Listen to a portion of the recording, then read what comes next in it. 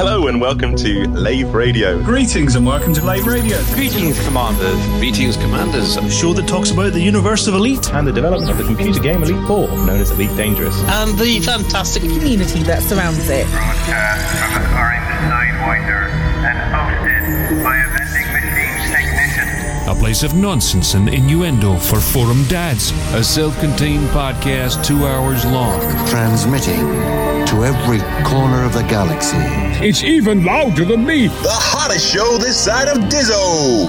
The name of the place. Lave Radio. Lave Radio. Lave Radio. Lave Radio. Lave Radio. 3, 2,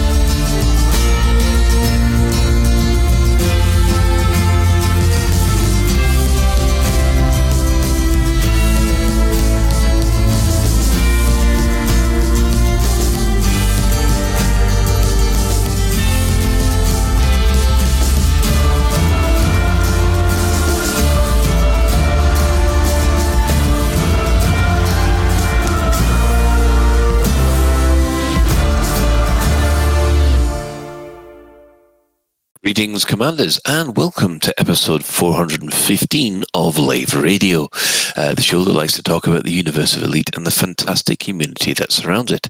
I'm your host, Commander Phoenix Defire, Chief Archivist of Lave Station, otherwise known as Colin Ford, and joining me in the Orange Sidewinder bar for tonight's episode, we have...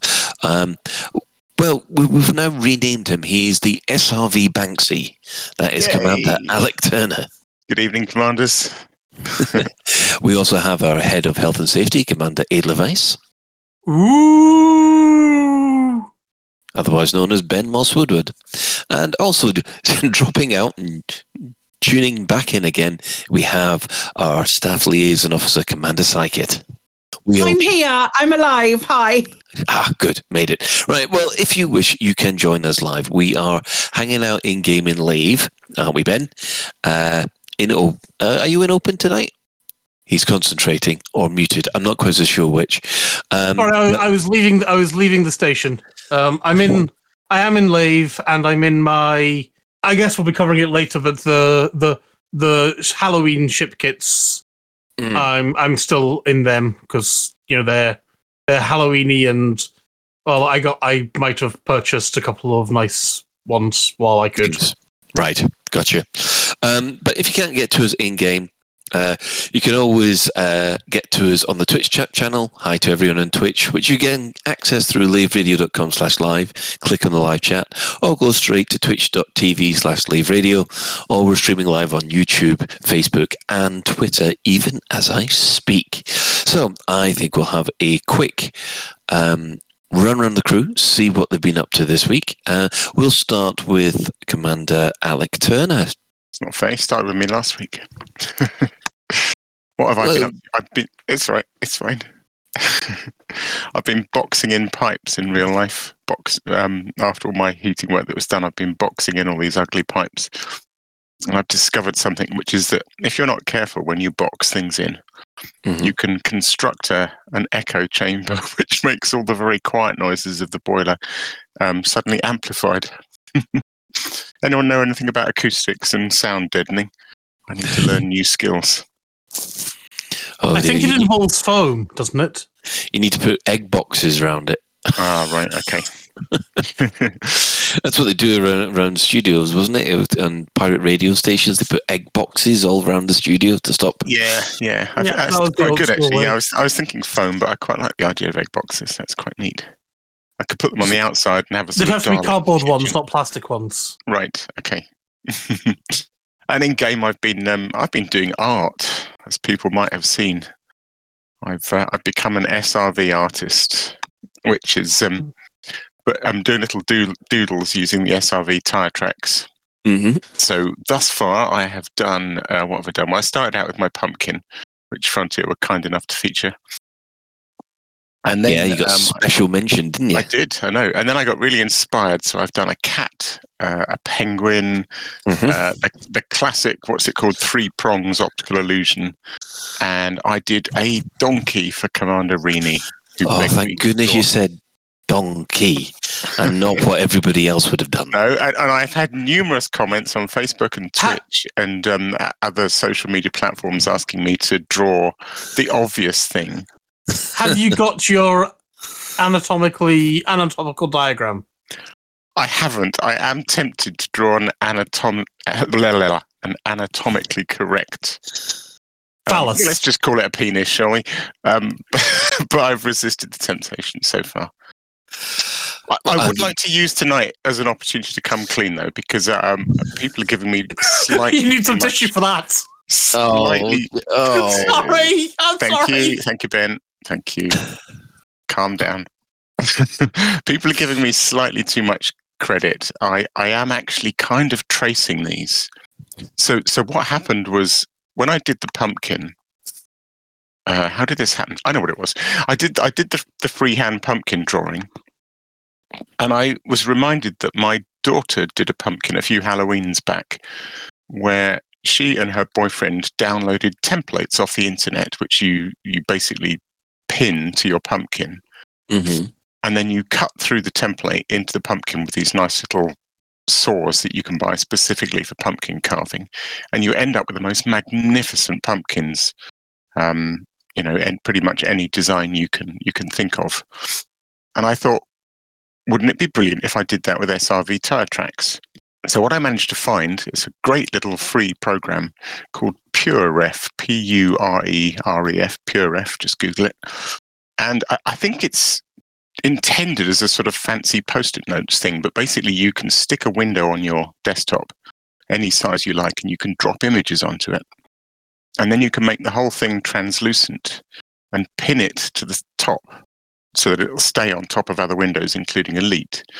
So basically, you download your drawing that you want to trace and you pin it in this window. And then you go into the game and you get your top-down view of the SRV.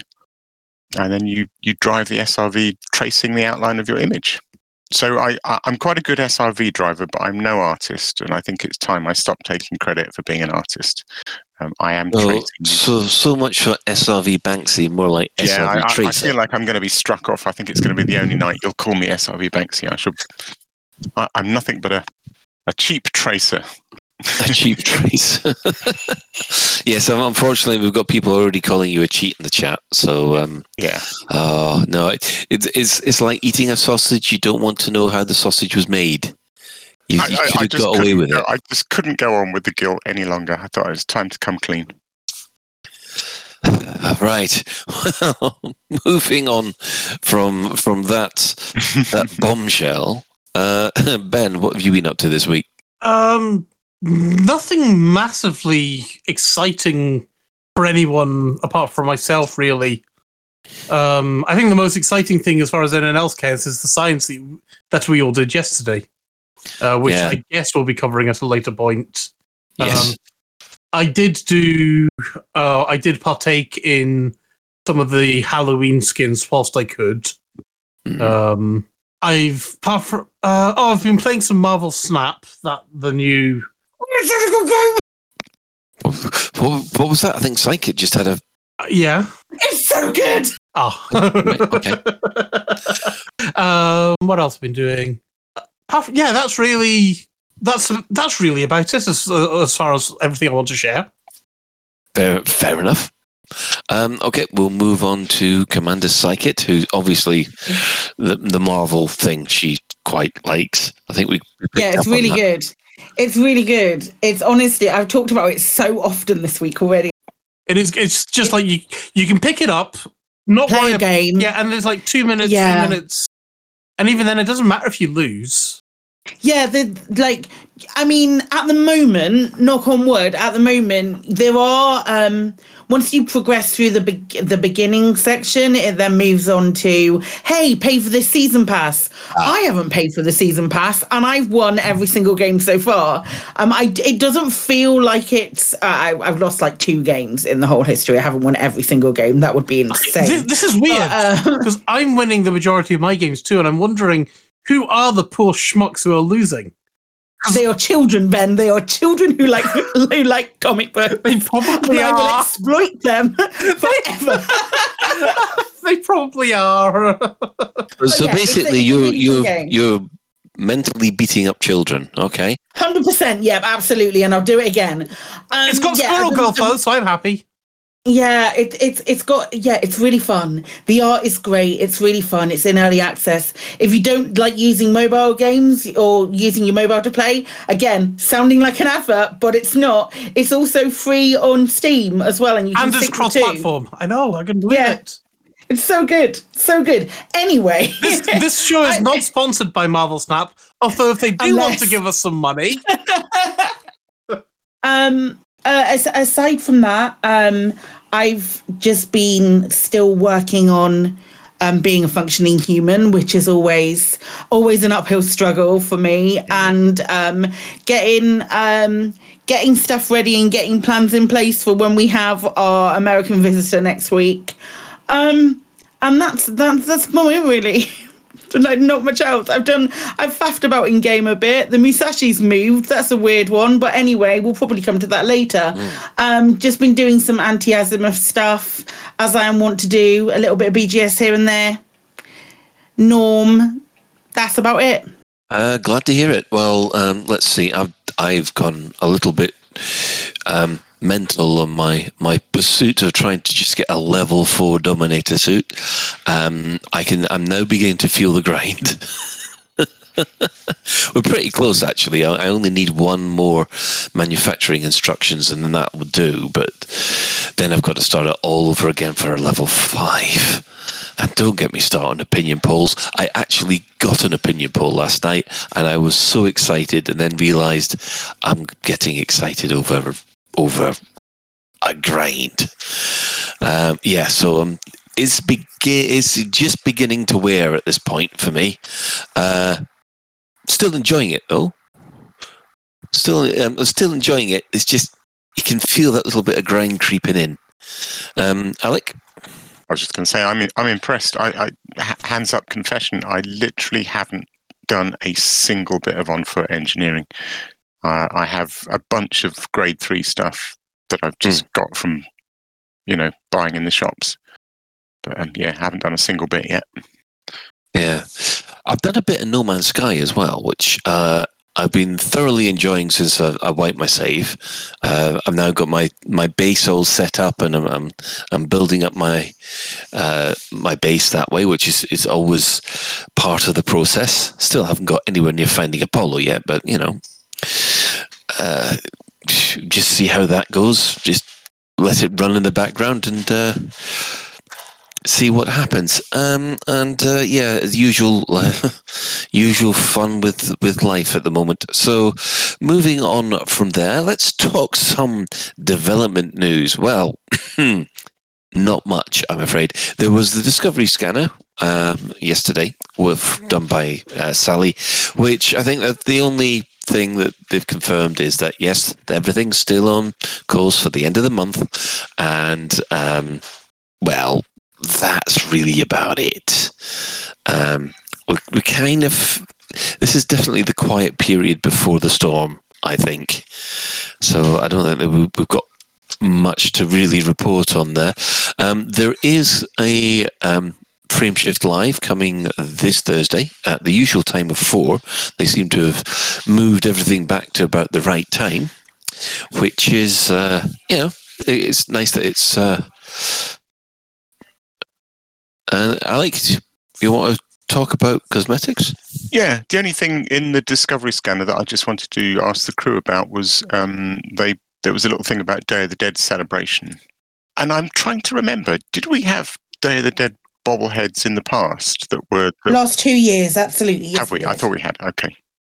Cool. So we've had 3 bobbleheads for the last 2 years. We've had 3 school bobbleheads with the little hats on and the a little bit of decorations, and we've also got the lights as well. So there are there's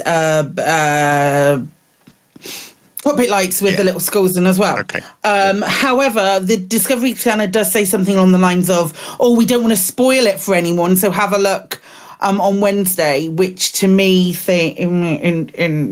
infers that there might be. I just want an Ernesto de la Cruz outfit. That's all I need. living the Coco realness. Oh wow, please. I hadn't thought of that. A whole yeah. I love it. It'd be amazing. The whole Day of the Dead vibe. So yeah. Apart from that, there's not much going on with development news whatsoever. So, I guess we just have to wait. However, now this hit me hard today when I realised this. Now, for anybody who wants to feel old, this Sunday will be the 10th anniversary of the Elite Dangerous Kickstarter. I'll just let that sink in for a moment. Okay, I think it's thoroughly sunk. Ben, how do you feel about this? Because I am feeling so old right now. I'm trying not to, frankly. I mean, Christ. What I find shocking about that, and without needing to give any specifics away, I'm sure for all of us, irrespective almost of how old or young you are, 10 years is a significant proportion of our entire life. Yeah, I was still in my mid-30s. Do you know what I mean? If you divide your age by 10, it's like it's not a... It's 20% of my life so far. Yeah. That's quite something, isn't it? That Elite has been around for that proportion of our lives. Wow. Yeah, but wow, it's... I mean... That's too much, isn't it? Bye, everyone. I'm off. I'm far too much of this nonsense. I need to go and get myself a life. Bye. Yeah, 10 FIFAs and 2,400 CODs since the Kickstarter. Yeah. Thank you, Little Biggin. And yes, so there's quite a few things that have happened since the games have come and gone, and we're still playing. On the bright side, Star Citizen is still in development. Actually, it's more than 10 years since it. It's more than 10 years. That in 2032 as well. On the bright side, Star Citizen's still in development. You know it, I know it, and it'll be fine. Yeah. I like that. In the Garden Frequency, they were discussing last week whether or not people are going to land on the moon next before Star Citizen is launched. Yeah, I heard that. Quite probably, actually. Place your bets now, because I think at least one mission will get to the moon before Star Citizen comes out. We've already had about 3 or 4 missions that have gotten to the moon since Star Citizen's been in development. No, but this is the biggies. This is the big ones from NASA. Okay, because I know India's sent a couple of things. Hasn't China as well? We shunted an astronaut. Astronaut. Jesus. Astronaut. Jesus Christ. Yeah. We shunted an astronaut. That's right. Sound like Commander JCB Digger last week. 100%. He was well shunted.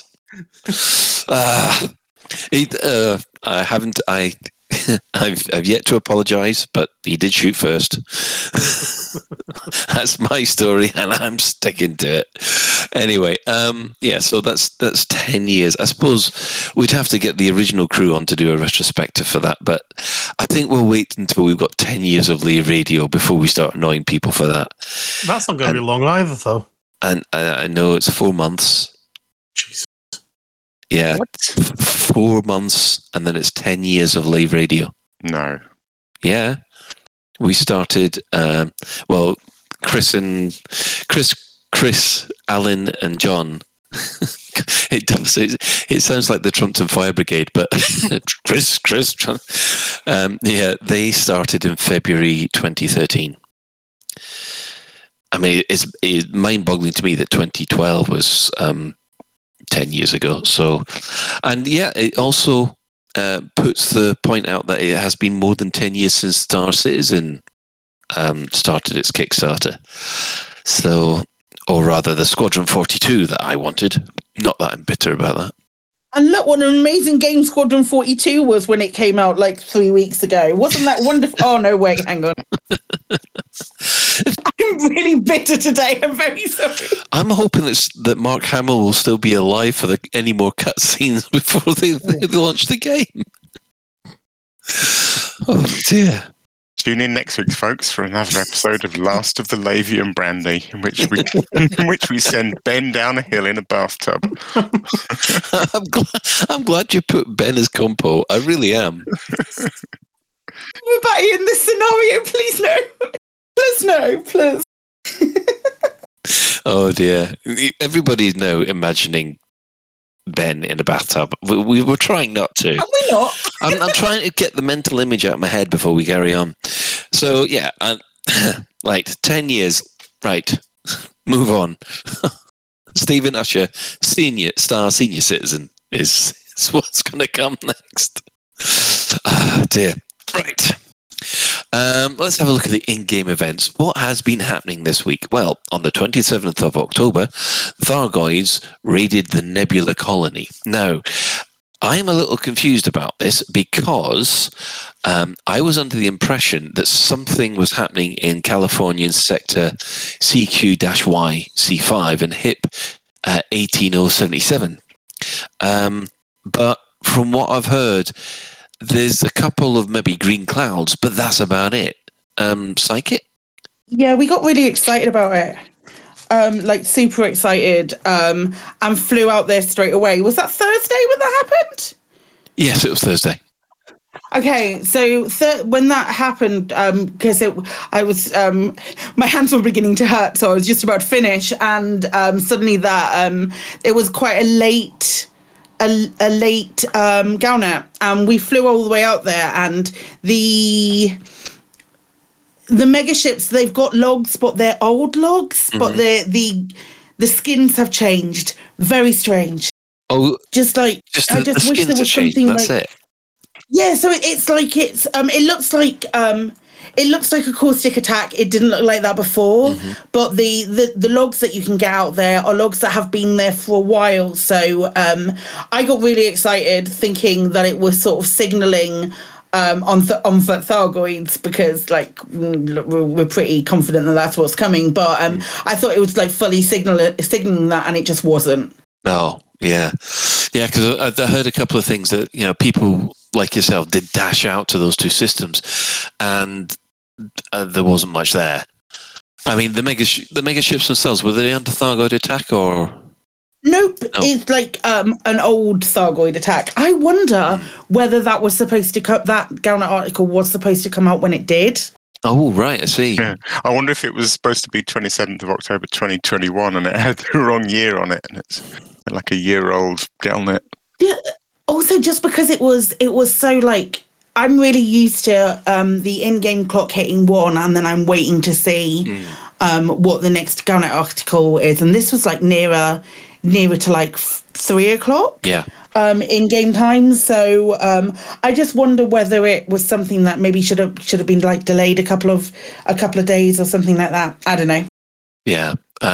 In other news that happened on the 27th, the Xeno Peace Project had gathered support. So all those that did the deliveries for the Thargoid Advocacy Project, well, you'll get your rewards. So yay. So I think that they're going to send out their megaship soon to try and talk to the Thargoids. I think they'll become Thargoid food, but that's just my honest opinion. No? Okay. On the Feed 100%. all right, if you think it's feed 100%, yeah. Oh yeah, 100%. Well, on the 28th, the rest of this is basically a discussion about whether or not they need Aegis back. The superpowers have discussed a united anti-Xeno fleet on the 28th, and then on the 31st, the Empire said, "No, we're not going to do it." And on the 1st of November, the Council of Admirals over in the Alliance are pretty much split. Looks like 4 in favour, 5 not. But unfortunately, the 5 that not want to have the alliance with... What's the name of that corporation again? Sirius Corporation. They want to basically have the keep the alliance with the Sirius Corporation in place. Of course, the swing vote, of course, is the admiral who comes from the Sirius Corporation. So that's a bit dodgy. And of course, the actual Federation fleet are saying, yeah, we're up for actually joining up with anybody else, because I'm beginning to wonder whether they've realised that there's something. Psychit, do you want to touch on the... Go on, name it, go on. Mushashi? Close enough. Right, so I actually spelled it wrong, so it's completely on me that you pronounced that incorrectly. The Musashi, the Azimuth megaship that isn't like their grand one. The other one that was like hiding in another sector and giving away stuff. Yeah. Moved on Thursday. Oh, right. Completely out the blue. Went to One Drama. I don't know if that's particularly how you pronounce it, but I enjoy an Azimuth megaship moving to somewhere called Drama. Fair enough. But there's nothing like to indicate. There's been nothing in Galnet. It's been conspicuously absent in Galnet, with the exception of it showing up in Galnet News Digest. Because when it moved, yes, it switched allegiance. Oh. So it switched to the control. It's like allegiance switched to the controlling factor in the system. Now, my guess is that this is an error and it's going to be rectified at some point. But there's still nothing in Galnet or anything indicating why it's moved. However, my personal speculation is that maybe they found out where Stojane is. And they're going to plan on making a stand from that direction. I figure there's going to be some hand-waving on Thursday's tick, and it's going to go back to Azimuth. Right. But in the meantime, it's like, Azimuth are doing something. Let's not forget that they exist. Yes, that's also useful. Ben? I have to admit, I really hope, if it was a cock-up, that they basically lean into it, and, some kind of uprising on the ship or something to basically, to explain why the ship's left them and has changed factions, and lean into that as a thing. Don't hand wave it's back to Azimuth now. It's just okay, if you cocked up, you cocked up. So what? Imagine the stories that could go there. Yeah, I mean, it all depends whether or not they've got future plans for that ship, though. Although I must admit, if they've got future plans for it, then it's just a bunch of digital zeros and ones. Copy paste it, give it a new name, sorted. Yeah, they could have had another one sitting behind the barmate. Yeah, that's it. Oh, what's this? It's a mega ship that I've got hidden up my sleeve. No, I mean, I would love it if all of a sudden we get a Galnet article saying that there's been a mutiny on that ship and they've all asked for the crew have asked for asylum from Azimuth at this particular place. But yeah, we'll just have to wait and see how that plans out. I didn't realise that ship had moved, but well spotted, Psychit.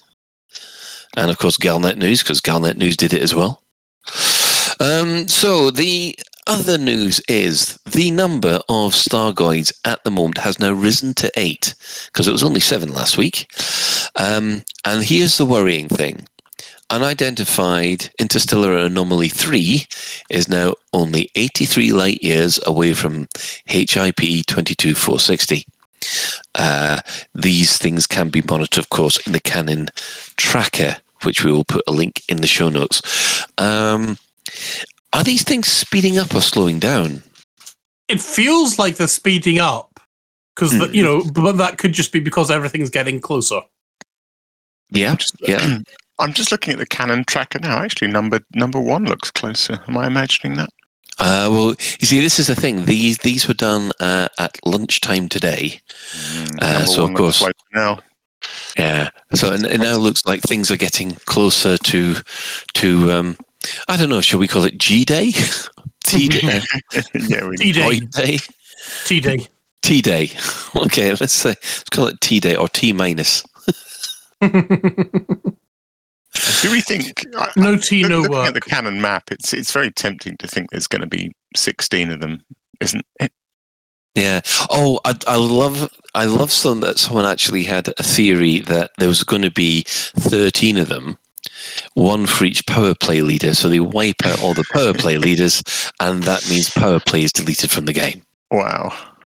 And then in January or February, or whenever it is, that's the major game feature that they revamp. The Power Play 2.0. Brilliant. Yeah. Which, let's be honest, Power Play is something that, although I like it, it needs looking at in so many ways.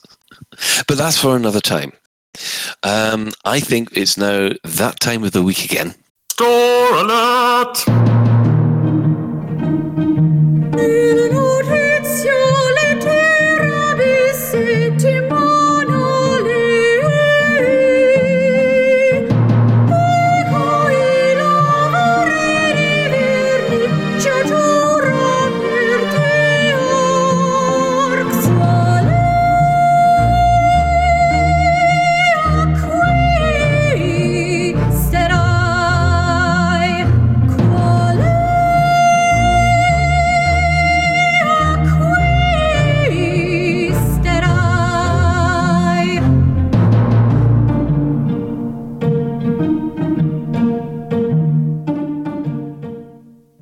And welcome back. Well, obviously, they've brought back the Day of the Dead things for all those that like in-ship ornaments. However, we have 3 ships that are getting new paint jobs, which is the Eagle, the Adder, and the Sidewinder, and they're getting the Pulse paint jobs, which it's actually one of my favourites. These we've got the Sidewinder, the Eagle, and then the Adder. Oh, right, fair enough. You can get these paint jobs in white, green, blue, purple, red, orange, and white. Now, I actually have a bit of an issue because I got this for these paint jobs for my Cobra.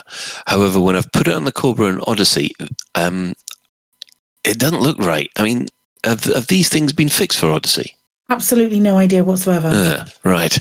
Well, I hope they have, because they are fantastic. This kind of Tron highlighting, I really do like. And I am actually tempted to get one for the Eagle and one for the Sidewinder, even though that the only Sidewinder I've got is the orange Sidewinder. So, yeah. Alec? And I ruined the Sidewinder one for everyone. Little Bigian in chat has just pointed out that from the front, it looks like the Commander's head and shoulders, and it really does, and now I can't unsee it. Oh, you sod. I've just seen it as well now. Oh, Little Bigian, you personage. It's like a Commander wearing headphones or something. Oh, just stop it! No. Oh, that's it. Ruined for me, right? It'll only be the Eagle Frontier if you've lost the sail, and you can blame Little Bigian. Oh, jeez, I can't look at it now. Spoils it completely. No, it's ruined. Yeah. I mean, the Adder one looks okay, but didn't want it anyway. It's on an Adder. Yeah. So, anybody else tempted? Just because of the ships that they're on, probably not. It's not something I fly very often. Now they need to put that on the Apex Taxi. Maybe if you have that, the Apex Taxi goes a little bit faster. Yeah. Yeah. So anyway, enjoy those paint jobs before you get it. Do they ever have paint jobs, the Apex Taxis? Yeah, they've just got Apex written down the side. Are they all the same? Okay. Yeah, pretty much. So, moving on from there, I think we will take a short break, and we'll come back with our main discussion. protecting settlements from villainous scum. It's Settlement Patrolman. The action figure every child wants. Wearing the all-new Manticore Dominator suit with light-up jump assist thrusters. Press his backpack to hear Settlement Patrolman speak. Not seen you around here before, Commander. Is that a Karma P15 in your pocket, or are you just pleased to see me? Hey, don't point that at me. When the horn sounds, Settlement Patrolman rides into action in his surface reconnaissance vehicle with pop-up turret and glow-in-the-dark wheel trims. Settlement Patrolman. Surface reconnaissance vehicle and action figure sold separately. Available from branches of Lathe, Toy Depot, and other retailers. Microelectrode, ion battery, and circuit switch not included. While the team on Dex Island take a well-earned break before their Series 2 return, there's plenty of material to fill the void. Point your auto assistant to your favourite podcast app, including Spotify and Audible, and search The Dex Legacy. There you'll find bonus edition interviews with cast members and with the writer Emily Inkpen. There's also plenty of bonus materials and merch at www.thedexlegacy.com. All proceeds go towards the making of Season 2.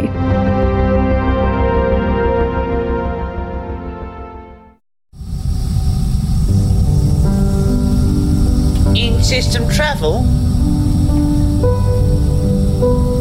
Sometimes it takes so long. I have tools for all kinds of circumstances on my ship. But the one thing I don't have a tool for is uneven tan lines. I just want to look like a million credits. But when you're living for days on a ship with processed and filtered air, it really dries out your skin. I use Better Hope Goldening Tan Cream. It just boosts your confidence. I don't believe that beauty is only skin deep, but now I really do look like a million credits. Even my friends mistook me for a genuine gold skin. Jameson and James. Upgrades and services for your body. And welcome back. We have to applaud. I think it's Mal for the win. Who else was involved in that first new advert? It's Mal. It's Mal for the win and Kremen. Oh, excellent, excellent work, guys. I think everybody now wants their own action settlement patrolman now. Available in all good game shops now. And remember, if you take it out of the packet, it loses 50% of its value. Right. Anyway, the main discussion. What we'd like to talk about this today. Well, one of the things that we've been doing, me and Ben and a friend of ours, we've been running missions in Odyssey, and one of the missions that I think I've gone on about quite a lot is the base raid, where you have a space component happening, or space wrinkle, if you like. Go on, Ben, say it. You can get cream for that? Is that what you mean? Yeah, that's the one you just wanted to get that one out your system. Okay. That's right. I'm still fine after Alec earlier. Fair enough. Once you've got rid of it, you're all calm, aren't you? Which is that came out wrong.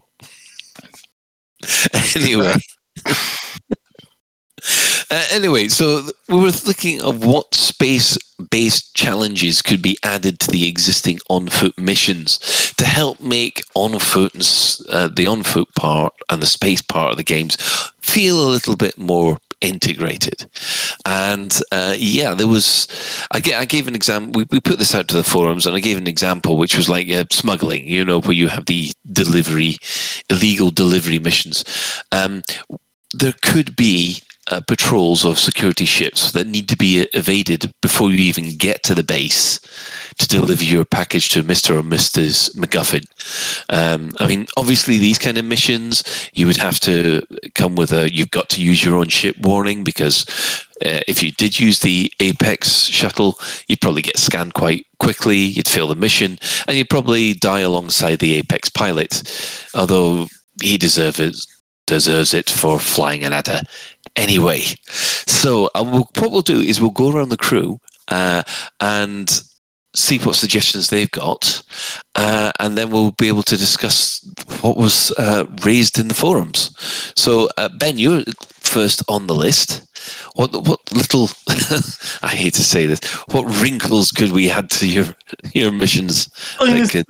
The obvious ones, like you were mentioning, is you go and say you've got to repair the base, or I guess the other way around, where you're stealing something from the base. Mm-hmm. And you basically, between the mission location and the station where you're handing it in at, you should be chased, or you could be chased all the way there. So people trying to stop you from actually. If I'm flying from Lave to somewhere in DSO with a power regulator, it'd be nice to get interdicted in DSO whilst I'm trying to repair the base, or at least to have it as an option. Yeah. And exactly the same, exactly the same kind of things with you go and kill like the assassination missions, and these guys have mates. They're crime bosses and things like that. Surely their minions might want to get revenge. Yeah, surely there's some enforcers out there that big Mafia Tony can call upon to do his dirty work. I'm intrigued now. Psychit's saying they do. They do, yeah. They do. I'm a bit of an aficionado for those takedown missions when you take out people and stuff. I got it on the way back to turn in my mission today. Even I got interdicted twice on the bounce by people who were chasing me specifically on the back of that happening. Don't get me wrong. I don't necessarily think that that's sufficient, but it is something that happens. Yeah, is that when you've done a massacre mission on a planet? Or nope, an assassination? Those were takedowns on planets. Settlement doing that. Cool. I thought cool. I couldn't decide if I'd imagined it or not, but I thought I'd seen that. I thought I'd had people in ships hassling me on the way to or from a takedown. Interesting. Well, yeah, I've yet to experience it, and we were doing an awful lot of experimentation on that yesterday. We did manage to get one where we were told. Are we giving the result of the science? Yes, let's give the result of the science. What we've been doing is we've been trying to test the missions to see. There's two missions where we've got where you're supposed to have the space component happen. The first one is obviously when you've done a base raid. As Psychit has said, you get interdicted on the way back, and you've got to fight your way past these assassins that they've obviously put a bounty on you. Now, the other one was doing a takedown mission where the target knows you're coming and is preparing to flee. Now, this is actually an extra twist to this one, because there's an additional submission where it says the target has fled. And at that point, you've got to actually find where they've fled to. But in this case, what we were doing was we were testing to see whether or not the target does a runner once you turn up on the base, because there's supposed to be a ship that turns up, and the target is supposed to run for the ship. And then there was some confusion to whether or not you failed the mission as soon as that person got on the ship, or whether or not you failed the mission when the ship jumped away. In conclusion, what we discovered was it's very difficult to get them to run to the ship. Basically, me and Ralph and Ben could have quite easily wiped out this person before and completed the mission before they made a run for it. Ralph last night was like, "She's coming right for me," and shot her in the face before we even had a chance to try it. Yes, that was the first attempt. That didn't work out too well. The second attempt, basically, she was the target was down to a slither of health left, and she was still fighting. And until basically, I mean, me and Ralph was sort of saying we were dodging left, right, and centre to make sure that she didn't hit us, and then eventually she realised she was outnumbered 2-1 and then ran away. Trust me, Mac Winston, she was in danger.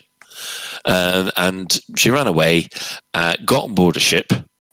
The ship took off, and then it was up to Ben to shoot him down.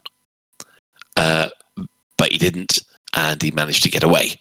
And only when the ship jumped away did we fail the mission. So that kind of gives us you've got that kind of part between the ship being launched and the ship jumping to hyperspace to get your target. So it's not when they get on the ship, which I'm relieved about. But yeah, I found it was more difficult to get them to run. Because the thing with this one, and I specifically remember Frontier announcing this, and I was digging through patch notes trying to find it. It didn't feel like it was that long ago. And they specifically announced that they had this thing that occasionally your target would make a run for it. And I don't know about other people, but I immediately imagined giving pursuit in a spaceship, them running for their ship, me running for my ship, taking off, maybe wake scanning them, chasing them to another system, and and the chase continuing. And then when it sounds like it's slightly better than I imagined, but basically once they run for the ship, it's more or less game over, isn't it? Which seems a missed opportunity, really. Well, Ben, how difficult was it to shoot down that ship? So last night I was sitting there in my crate. Now I didn't have all of my picked weapons, so I did run out relatively quickly.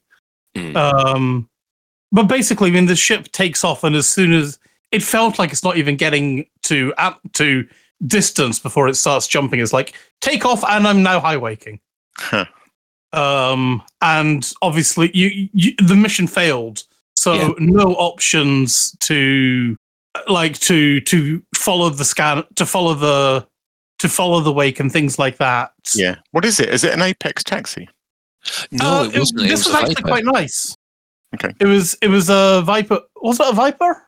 I thought it was a Viper or a Python, but whichever one it was, it wasn't a Python. It had the pirate skin. The pirate ship kit on it. Yeah, so it was blatantly obvious as like, aha, I wonder what this that's just shown up. Yeah, it's definitely the only way to stop it from taking off is definitely when we're in a team, because we need to have someone in the air ready for it. And even then, as Ben proved, you're not guaranteed to get it. I mean, there's more. I would like to see what the AI would do if you shot their ship before they got onto it. Although I suspect as soon as I open up, the base will open up on me, so we'd have to turn off the base defenses. Yeah, that's one thing that we didn't do. Yeah. No, because the base defenses remain lethal. They do. And they turned active as soon as you shot at it, to be honest. That made things interesting. Oh, it did make it pretty for you guys on the ground. Oh yeah, that was actually quite fun to watch. I mean, I thought, oh, he's going to get it, and then I was very, very. It was very, very close. It was like out of hull and out of shields and down to about 30% hull before the wake kicked in, and I was boosting, trying to go Daka, but they were. I cocked up in that I didn't have pips to weapons because my pips were in my shields after the station was shooting me. So that was my bad. But if I'd had everything in engines and we didn't have to worry about the station shooting at me, and I were bloody quick on the trigger, then probably I'd have been able to do it. Yeah, it would have been interesting to see whether or not we got a mission pass at that point. Yeah, that would be. I mean, we've more science to do, basically. Yeah, we've got to make sure that we do the mission by shooting down the ship. Can I suggest a science? On the next time you get together and do some sciencing like that, do you want to try and shoot the ship? If it's obvious as you say before that it's going to be that ship before it lands, maybe try killing the ship beforehand and see if something else turns up. That's something I would like to do. Yeah, see whether the AI goes into, oh shit, I'm screwed and I'm locked. I'm locked here, and just opens up instead of on you instead of trying to run. Mm-hmm.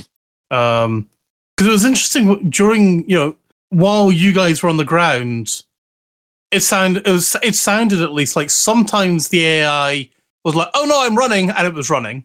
Yeah. But then it seemed to get itself caught and was like, okay, I'm going to just shoot you instead. And you're like, I can't shoot you because if I shoot you, you'll be dead. I know. That was the one thing that me and Ralph were trying to work out at what point does the AI think, oh, actually, I'm close to dying here, I better run. Because it seemed to take about 2 or 3 minutes of that person running around with about 1 hit point left for them to realize, oh, we're going to be dead. I'm going to run. It just seemed that it was very easy to kill the target without them making a run for it. Alec, I know you've been dying to jump in. Just on the sort of broader topic of your post on the forum thread, and actually sort of even broader, this sort of separation. I think there is a sense of separation between Horizons and Odyssey content, which reaches into all sorts of aspects of the game. This particular mission, it did strike me that the fact that it doesn't lead to space-based missions, it reinforces the sense that the lack of sort of mixed mission content isn't just down to the fact that Frontier haven't yet scripted these scenarios. It seems more fundamental. It really feels like it's reinforcing the separation of these two halves of the game and saying, oh, we can't really easily lead from an Odyssey mission into a Horizons one effectively, which is odd, because you would think, talking about the AI, so the fact that it's not an Apex taxi, so this ship that the fleeing, person runs to and jumps into, there's no reason why the AI that takes that ship off can't be the same AI that we encounter in a res site. So it ought to be capable of, defensive flying, and it seems odd. It seems odd that there's this. There does seem to be a split, which is kind of what this debate's about, I suppose, and trying to break down that split a bit. Yeah, I know there are obviously going to be limitations, but I think I was a little bit surprised how, like I said, how difficult it was to get the person to run, and I think how difficult it was to shoot the ship down after it had launched, because I was hoping that it'd be the escape ships would be a little bit more fragile. It doesn't really sound like you're meant to shoot the escaping ship, almost, and that it's not a bug exactly, but it's almost a sort of if you did manage to shoot the escaping ship and win the mission, that sounds almost like an accident. Well, the whole reason we were trying that was because people were saying on the forums that as soon as the guy gets in the ship, your mission failed. That was me. Okay, it was you. My assumption, but if you can't have people that are wrong on the internet. Jesus. No, quite right. We need to set them right. Yes. Great, good science. I totally salute that you science this. It's good stuff. Psychic, have you got any suggestions or anything you'd like to see where on-foot missions have a space component or a space section to it? So we talked about this. I was like, oh shit, I haven't thought of anything to say at live, so I brought it up on stream today. And we had a little bit of a chat about it. And that mission could do with like following a high wake, trying to chase it down, and then interdicting it from there, and those components. But what I'd really like to see is like, say, for example, you go and pick up something from a crash settlement, some data from a crash settlement, yes, or from a crash ship, something like that, and you take it back to one of the mission givers, and I'm talking specifically the mission givers, not the stuff that's on panels. Yep. But one of the lads that stood there going, "Hey, you good with a firearm?" Those kind of folks. And you take it back to them, and they then go, "Oh, sweet! This information tells me that they're planning on destroying a ship in this sector or in this system. Go and see if you can recover something from that ship."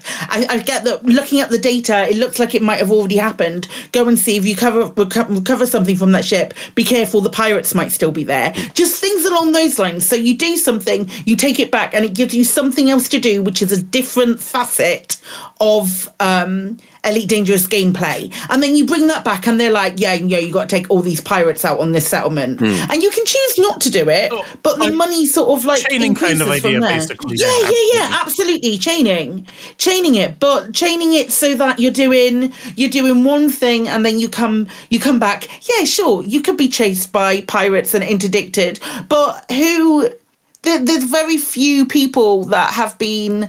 Like the four of us are long in the tooth enough in Elite. It's been out it's been kickstarted for 10 years. It's been out for a long enough time that we're going to be able to avoid a NPC interdiction. So they're nothing more than just an inconvenience, even if they do happen. But like a proper follow-up mission, Xanton, exactly like the old follow-up missions, but with a little bit more dialogue, something on those lines, just to pad them out. But them coming specifically from like the face characters in the bases.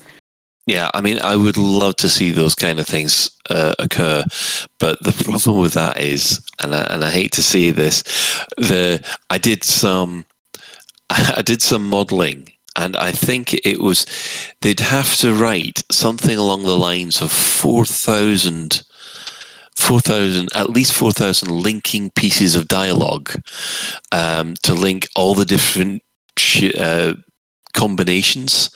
And the more there are in the chain, the worse those combinations get. Because, so counter to that, then it just turns to rather than like generate a dialogue, say this can be 1, 2, or 3 number things. Base it on the missions that we already have. You don't have to do anything like super exciting. Just like, oh, this has come back. This comes back to me. We have a follow-up mission for you if you'd like to take it. And that can be all the NPC says. I can follow up on that for you. And then like some sort of branch just saying, okay, this is a settlement that you now, or this is the system that you need to go for, scan for it and see if you can recover it. That's a normal mission. Mm-hmm. And that's already scripted, but just like rolling for it. I don't know. That was what when I was playing, what I thought might be quite nice. It sounds it. Ben, you're next. I thought the Psychic was like, when talking about generating the content, as in she meant something like Eliza, or get proper AI generated mission content text stuff kind of idea, which would have been amazing if you could get that. And imagine crazy. No, let's be lazy. That would suggest some kind of procedural generation. What sort of game do you think this is? Oh, I'm not thinking ProcGen. I'm thinking proper AI. Yeah.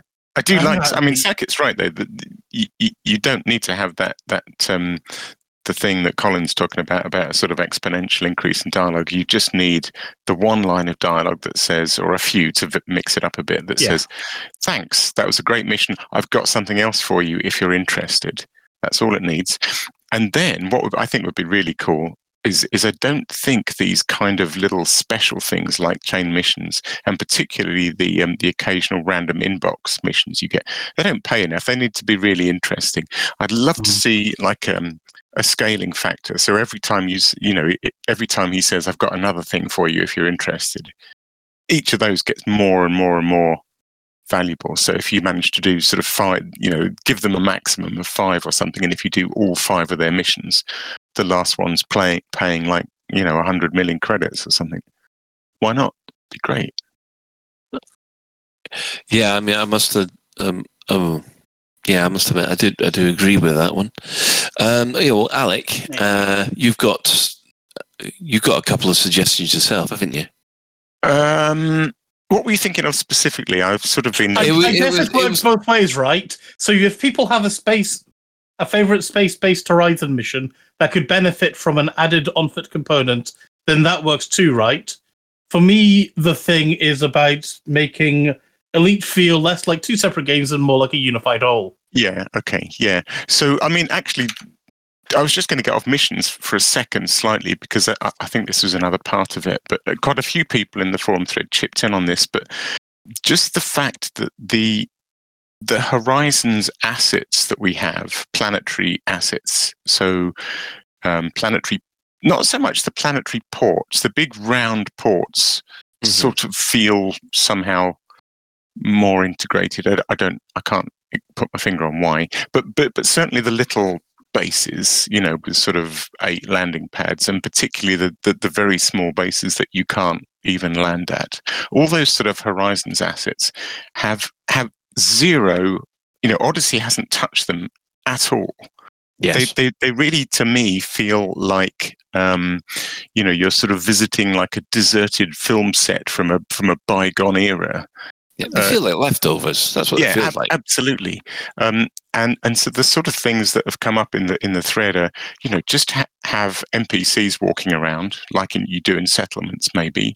Have doors, have cuttable panels.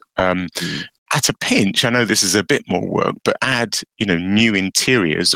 All those buildings in Horizons, if you've ever glitched through them, they're sort of hollow shells. I mean, they really are like Hollywood film sets. They're just facades. That does mean there's space inside them, and that there's room to build more interiors that you could walk into. Being able to, what they did do as a sort of token gesture was they plonked down the concourse building, but it's a new building. It's like a little round building that's plonked onto those Horizons assets. Mm-hmm. And I almost felt like that was a shame. I mean, it almost increases the idea that these Horizons assets are dead and we're plonking new Odyssey stuff in because never the twain shall meet. I always had the idea that you'd have a kind of mission terminal there that you could actually drop things off at or pick things up from. And yeah, I remember discussing it with Sandro, and his eyes went, "Oh, that's a good idea." Settlements are littered with new holo ads and all sorts of little signposts, and so I just think they could have sprinkled some of that around the Horizons bases to make them feel more integrated. Well, as Colin said, as this isn't what I was going to say, but as Colin said, when you go into your hangar, you go and have the terminal on your hangar, or at the outside of it and things like that. But yeah, what I was actually thinking was something that I think we've all dreamt about is when you're going around the Guardian bases, there are things that look suspiciously like doors. Yeah. Give it like 3 weeks, Ben. Yeah. Jesus, be patient. I desperately hope so. But if I put my pessimist hat on, I think the best we're going to get is new Guardian stuff rather than revisiting the current things. Just be pissed off about that in like 3 weeks' time, all right? Well, let that rage build. I don't want that rage to build. I want to be happy, and I want to be like, yay, I always knew there was a door there. So if the rage builds and it does come to something, then imagine the release of happiness that will genuinely happen. Ooh, okay, fair enough. No, that's twice that Ben will have had to release in one episode. I don't think we should continue this much further. I've been reading The Baroque Cycle by Neil Stephenson, and one of the characters there, called Eliza, is very good at helping people release things, and does it very deliberately. And anyone who's read the books will know exactly what I'm talking about. Okay, well, we'll leave that up to people's imaginations for those who haven't read the books. But I'm one of them. It's a very good series. Yeah, I mean, Mac does suspect that effectively this stuff can't be changed because they don't want to change the existing assets in 3.8. But then again, if it's in Horizons 4.0, then that was the whole point of having Horizons 4.0. It's a door that you can't open. Deal with it. Yeah. Also, I mean, they have added cuttable panels to the SRV. True. Then that doesn't cause presumably if you're playing Horizons, there aren't any. Obviously, you don't find any SRVs with cuttable panels, but it's not. It doesn't seem to be a problem that they can take an asset that's in one version of the game and add more to it in the upgraded version of the game. So the SRVs you drive don't have cuttable panels, so do they? They don't. Yeah. But I mean, there are SRV Rex in both versions of the game, and the Odyssey SRV Rex occasionally have cuttable panels. So I fail to see that it could possibly be a problem for them to stick, for example, a cuttable panel into a wall of a Horizons base that isn't there if you don't have Odyssey. Or do you know what I mean? I know what you mean. This is one thing that got me. This is something I didn't realise. You know, in SRVs, I'm probably... This is me probably just playing catch up, but I didn't realise there's a third panel underneath the SRV. Yeah. Jesus Christ, Colin. Yeah, I didn't. That's where the power unit is. Well, I know that now. It's tricky to get at, isn't it? I've been cutting away the two little red ones at the rear, and they're thinking, I'm sure you got power converters from here, but they're not there. And of course it's not. It's underneath the blasted thing. Most of the ones that I have been, to be fair, most of the SRVs I've been cutting up have been crashed onto the planet's surface, and you can't get underneath them. It's only when I was in a base and went, well, hang on, I can see a red bit under there. Oh, that's where you get the power regulator from. Duh. Yes, sorry, bit of a rant there. But that wasn't the thing that we realised, Ben. It was something else, and I still can't remember what it is. Oh, dear. Wasn't it something to do with when we were escaping? It doesn't ring a bell. It's going to bug me for the rest of the day. Yeah, exactly. Yeah, it's going to absolutely annoy me for the rest of the day. So... Obviously, we threw this question out over onto the forums. And yeah, we had a lot of responses, a couple of pages of responses with a lot of debate going back and forward in front of everybody. Yeah, the one thing that, the first point that someone raised was they'd like to lose the separation between on-foot mats for on-foot gameplay and vice versa.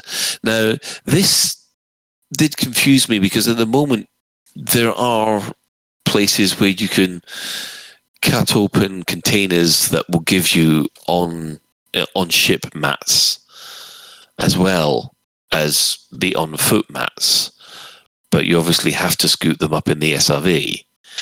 Alec?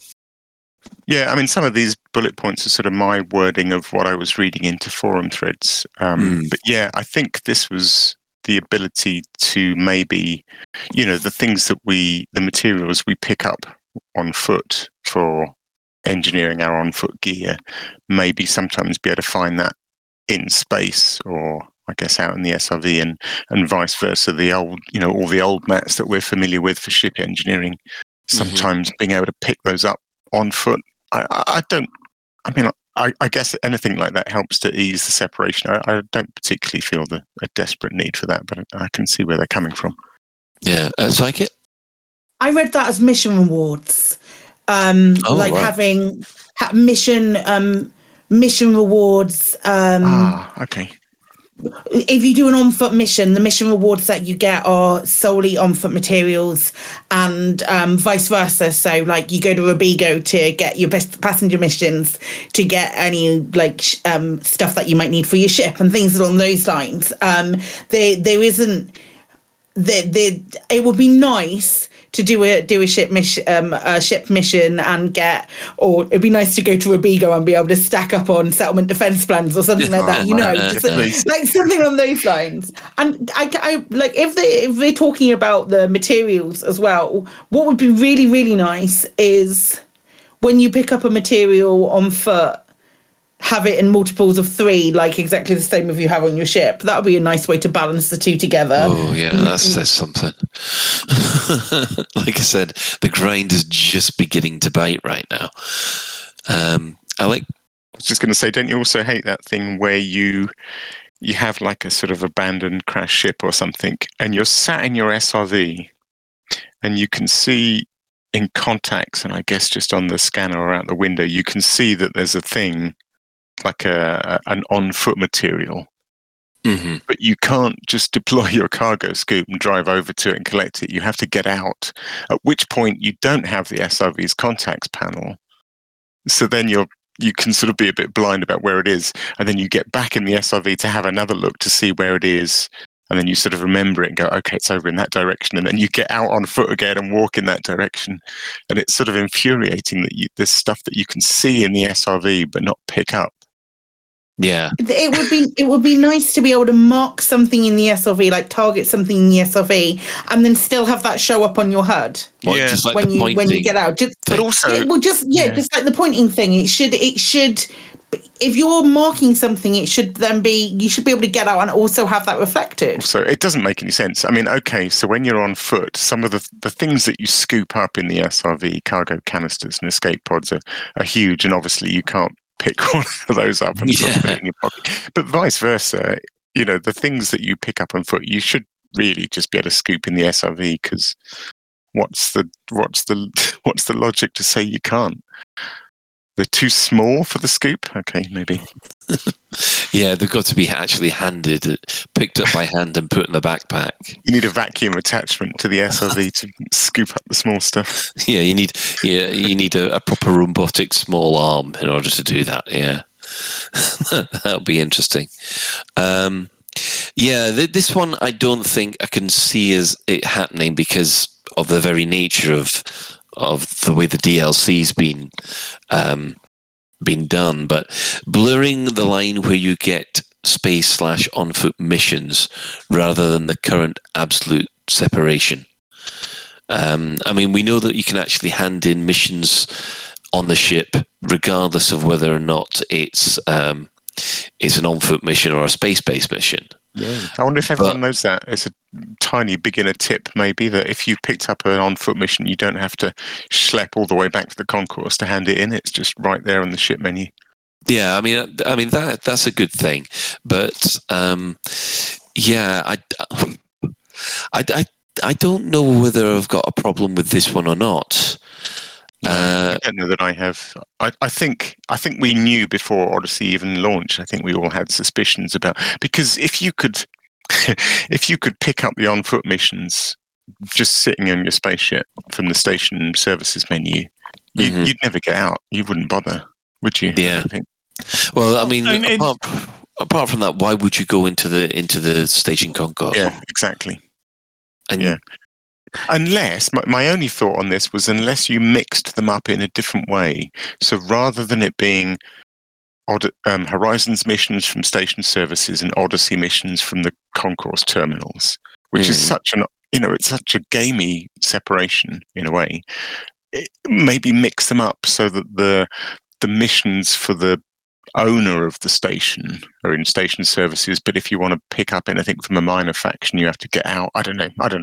Do you know what I mean? Mix it up in a different way that's not quite such a... Yeah. I know what you mean. Ben? It's reinforcing what we've said all along, that sadly the concourses are a glorified menu. Yeah. Well, they're a glorified menu / chat room. Because that's basically where the socialization is supposed to happen. Pointing room. Point and crouching room. Or in case of Nick Lambert, bottom fondling room, which shudder. Yeah, until I can get a drink from the bar, it's nothing else. Yeah, funny that. This is quite interesting. Allowing SRV scanning of EDO things, i.e. plants, mats, etc., and the on-foot scanning of Horizons things, i.e. log scanning and perhaps a different level, some kind of method of outcrop mining. I do quite like the thing about the mining and the log scanning, but I don't know, having the SRV being able to collect plants, again, why would you get out? If you could do that in the SRV, why would you bother even getting out of the SRV in the first place? Yeah, well, not only that, but I mean, you're picking up a plant. Yeah, it's not like we're going big game hunting from the back of a helicopter or something. Yeah. Although I quite like that. You see, again, you could finesse these things a bit like with the outcrop mining, I suppose, where you could make it that if you do it the current way, you get a certain level of reward. But like with the outcrop mining, if you bother to get out on foot, and instead of just blowing the outcrop up and scooping the chunks up with your SRV, if you actually get out on foot and use your precise mining tool, then you get, 6 of the thing instead of 3 of the thing. That's a precise gem cutting kind of idea. I mean, that's the point. Has anybody ever actually got out on foot and used not the mining tool, but the cutting tool against one of these, things that the SRV mineable rocks? You can blow them up, but you can't collect them. Oh, right. So they do blow up, but there are no up, mats kicked out. Well, there that's are. a shame. The chunks of iron and sodium and all that crap gets. So you're mining with a laser gun. Well, but you still have to get back in the SRV to collect it. So it's. Oh, right. So yeah, you can actually still cut it up, but you can do it for fun. But there's no point. There's no point because you might as well use the SRV for it. Yeah. Yeah. Mac Winston is doing science right now. He's testing that even as we speak. I love the idea of like shooting some of these rocks, and instead of getting iron or whatever, you get a diamond out of it instead. A proper thing. I'm cutting this up. Instead. I'm cutting this up, and I've got a void opal. Yay! I've got a ton of void opals. Yeah. We'd need. It would have to be like individual gems or something. Yeah. Microscopic. Well, not microscopic, but. Commander Cyberus has said that it would be helpful if you can scan the exo bio from this SRV just to show where they are. I actually agree with this because that's the one thing that I've had a real problem with, especially with some of the rarer plants. No, just to tell you where they actually are. You still have to get out to scan them. That would be a godsend. Yeah, I tell you what would be quite nice is if you get out on foot and you scan your 1 of 3 sample. If when you got back in the SRV, it then on its tracking radar showed you vague traces of where you might find more of it. Yeah, something like that would be good, wouldn't it? Yeah, it would. Ben, have you had your turn? Psychit, do you need? Yeah, I was first. Okay, yeah. And Psychit did her thing because she pulled a stream. Alex has said his thing, hasn't he? Yep. That's not what I want. I'm losing track of the dots, you see. So I thought you had a lot of dots, but never mind. Let's move on. I had lots of dots, but you gave it to me. Oh, right. Fair enough. Then. We're good. Yeah. Jonathan T. Times has come up with a nice one. He said that he'd like a reverse of the interstellar taxi service where you meet people in a bar at some of the local, some of the settlements, and they want to lift somewhere. Yeah. So it's basically a passenger mission, but with a person in the seat next to you. I think that'd be sort great. Of thing came up a lot in the forum thread in one form or another, actually. And it just makes sense, doesn't it? It does. You know what I'd really like is if you could actually get in an NPC ship that had a turret, and you could actually get in the turret for that NPC to get somewhere. That would be great. That'd be fun. Yeah, but that's another suggestion that we've got here. Right, moving on from there. Well, we've kind of touched on this before, Alec. Is the update of the Horizons planetary assets. Yeah, to have. It's just a few we've other touched people on in the that one. forum thread coming up with similar comments, but yeah. Yeah. Then we had a whole load of mission elements, which these are the ones that I really are people have really used their imagination on. We've got one which said scanning space wrecks to get a location of a ground point of interest and vice versa. I would love that kind of thing, where where you've gone and into where there's just wreckage and you find a point somewhere and it says, oh, look, we've got something, an escape pod was launched from somewhere or cargo was jettisoned that's in this position. You can then fly down and basically get stuff. Or if there's pirates already trying to raid it, you can then get rid of them. Yeah, it'd be great, wouldn't it? You could even get coordinates. Do you remember? Do we still get these? We used to occasionally get inbox messages that actually gave you ground coordinates. Tip-offs. Yeah. You still get them. So that'd be quite neat if you had a space wreck. If your mission was to go and scan a space wreck and see what you can find, and you scan the space wreck and you get an inbox message that gives you coordinates that leaves you to some sort of data cache on the ground. That'd be cool.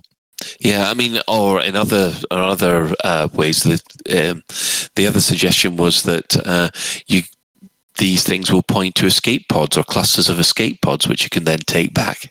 And feed to the Thargoids. And feed to the Thargoids, as Ben, that Thargoid lover, is always a fan of doing.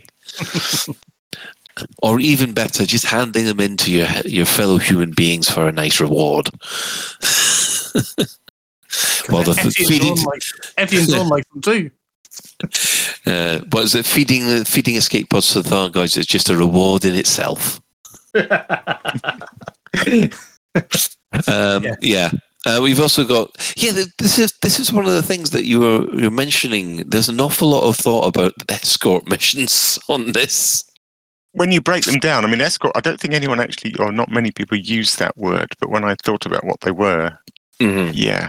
Yeah, the one thing that I hate about escort missions, and this is just purely from my point of view, is I am playing Privateer 2 at the moment through GOG, and the problem with that game is the entire game is an escort mission. If you are trying to trade, you can't carry cargo on your own ship. You hire a cargo ship and you load up cargo on that ship, and then you've got to escort that cargo ship everywhere. And it sounds great to begin with, but then trust me, you just get so sick and tired of escort missions after. Is that because the AI isn't good enough? Are they too slow and too stupid? And they can be, can't they? Yeah, they can be. And I think it's the one mission type that in every space game so far that I absolutely hated. Well, actually there was two. One was the escort mission, and the second was the skipper mission, where they have missiles that you've got to stop. But for some reason. Yes, you know exactly the one I mean, don't you? I hate those. Yeah. These are missiles that would cloak halfway through after being firing, so they'd only be available for a little while, and you had to take them out. And they were awful. So the most, they had them in X-Wing, they had them in Wing Commander, and I think they also had them in IWAR. And as soon as that came up, you just went, for God's sake, no. Yeah, that's so annoying. Yeah. Yeah, was that happening in Star Trek as well? Yeah. Alec? I suppose I feel like I haven't seen direct evidence of this, but I guess escort missions are sort of prone or potentially prone to AI bugs, aren't they? So, like, we have examples on that forum thread again of, for example, a rescue mission where you fly down to somewhere and you're rescuing a person and they come running out of a building. Maybe you have to defend them against, other on-foot NPCs, and then they get into your ship, and then you fly them back somewhere. And I guess that's fine until the person who's trying to get into your ship gets stuck on your landing gear and just ends up running around in circles being shot at because they can't unentangle themselves from the landing gear. And I can imagine that sort of thing being really infuriating. Do you know what I mean? Yes, I know exactly what you mean. Well, I mean, examples we've got here is a space-based pursuit of fleeing on-foot targets and NPCs, which are pursuing us at the beginning and the end of the missions. I think we've covered those kind of things quite a lot. The rescue escort missions, which involve on-foot rescuees getting into your ship and being chased in space back to base. That's pretty much what you just suggested. Yeah. Passenger missions, where passengers have been taken and then safely escorted to a surface point of interest. That'd be quite good. I need to be dropped off at this smuggler's cache. It's quite nice. I seem to remember reading that one, and it was on the back of this idea that you know, when with a passenger mission, you drop out at the tourist beacon, and you can kind of imagine your passenger who's a criminal or whatever that wants to see this nebula, and they're like, "Yeah, I'm good. We can fly back home now." And it's all a bit unsatisfying somehow. But if you actually had to, land somewhere, and then they got out and walked over to a mountain or a volcano and took a picture of it. Do you know what I mean? It could be a little bit more like this poor tourist has actually got to see something. Yeah, what's this about other games then, Ben? One of the things I really enjoy in Star Citizen actually is doing basically rescuing other commanders. So in Star Citizen, you can be downed but not killed. And you can also, if you get shot hard enough, you can still get killed. But if you're downed, you can say, it's only a flesh wound, come and rescue me, please. And then you've got until you bleed out, and they give you a good hour or so for that to happen, for somebody to come and rescue you. Mm-hmm. But then they're quite frequently in hostile situations, surrounded by other NPCs, or potentially other humans, and you've got to basically work your way to a real person, and then you go off and heal them, and then usually you wind up working together to complete their mission. Well, I do anyway, because I'm not a dick about it. Work together, finish their mission off, and then you take them back and go your separate ways. But I'm just thinking, how in Elite, though, we've got, the mission giver is killed and just screwed. Yes, you are. That is such a pain. It really is such a pain. Imagine if instead of dying, you got downed, and then you could go and say, Ben, could you come and rescue me, please? Yeah, I mean, I've always felt that. So good. One thing that I've always felt is that if you are in a team, that the other team members should have a revive mechanic, where basically, unless you've got a whole party wipe, then basically any other member of your party can run over to you and revive you. I'm not only that, but I think anyone should also be able to hand in, frankly, but that's another story. Yes, definitely. Alec? I'm curious, Ben, how that works in Star Citizen. I've heard about this sort of rescue thing before. Surely, if you imagine it in Elite, imagine you could in some way get crippled, so you could. Yeah. If you put out a thing in local system chat to say, "Help! I can't."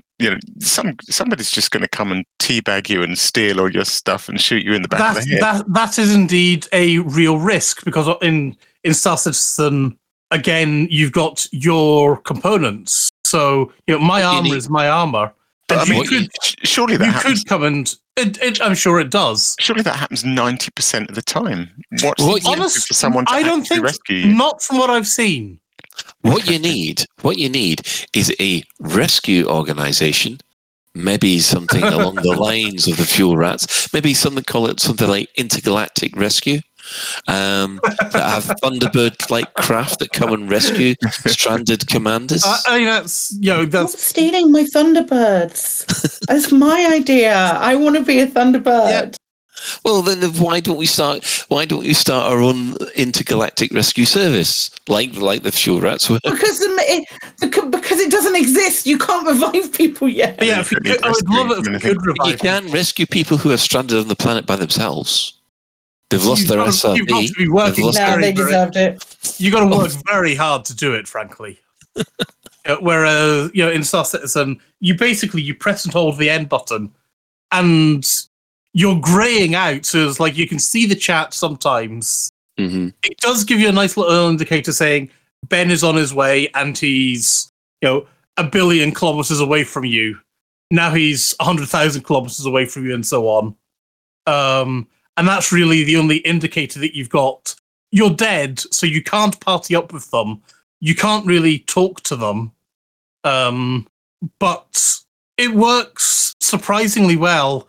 And just like the Fuel Rats in Elite Dangerous, most of the people who are wanting to go and rescue people are nice about it, from my experience. And I'm sure there are also equally dicks, though, as well, who just enjoy shooting you. Yes, well, you get them everywhere, don't you? Unfortunately. You do, yes. Right. Well, we're going to wrap this up because time is moving on, and there are some people that would like to get their poetry in motion. Yes. So we would just like to thank everybody who helped us out on the forums with this, which I'm just trying to find the list. Here we are. We had, get ready everybody, charge your glasses, Commander Hoofenfast, Jack Winter, Circes07, Calum Incolia, Bad Milker, Richard Bentley, Robinook, Ian Doncaster, Zico Lash, Commander is Fat, HR Diagram, Disemboweled Ego, Commander Rabbit, and Void Flames. Thank you all for your wonderful suggestions in that thread. That was very nice, nice to take the time to respond, because it was very, as you can see, we had a nice little chat about it all. So, what's been happening in the community? Well, first off, everybody here, I think, at Lave Radio would like to congratulate Commander Musketeer. Now, Commander Musketeer is well known in the CQC arena environment. However, he has now managed Elite Rank 5 in all 6 disciplines. So, I don't know whether he's the first. Certainly the first one that I've heard of. I think he might be, because I think getting Elite Rank 5 in CQC by itself, that's insane, isn't it? I mean, I think that's orders of magnitude insane. He might be the first. Yes. Now, I'm not sure about this one, but LCU has done a parody of a Muse song. Are we playing this one? No, we're not. No. Right. Okay. So following on from his wonderful rendition of a David Bowie song, he's now moved on to a Muse song. I got a sneaking suspicion we'll get absolutely rinsed for copyright strike. I would more say definitely the reason we're not going to play it. Definitely. Your ears will bleed if you listen to it. But is it just me, or is he deciding that he's going to inflict as much pain with his singing, his vocal ability, as he possibly can? Being very nice to LCU, actually, I think the fact he can sing as well as he can in that accent is just incredible. Yeah, but it's a unique talent. Yeah. Dear. There's a collaborative commander reading of the logs at Holloway Bioscience Research Facility 15. Now, we have a YouTube link for that one. I guess I haven't had a chance to look at that yet. I mean, can someone tell me what that one is? Yeah, it's mine. Oh, it's yours. Oh, well, of course. I did it. It's me, Mouth of the Win, Crispy Tater Tot, Errol, Nick Lambert, Sky the Shark, Commander Burr, and my husband. I might have missed somebody. No, I didn't. It's all of them. It was a bit of fun. I started doing it last year, and then when I actually got down to editing it, it was like mid-November, and I was like, nah, I can't do it now. So I waited till this year. Oh, right, fair enough. Took a while to do, I loved it. Yeah. Excellent. Thank you. Right, well, here's a little bit of, on the subject of history. It might be 10 years since the beginning of the Kickstarter, but it's 38 years since the original Elite came out.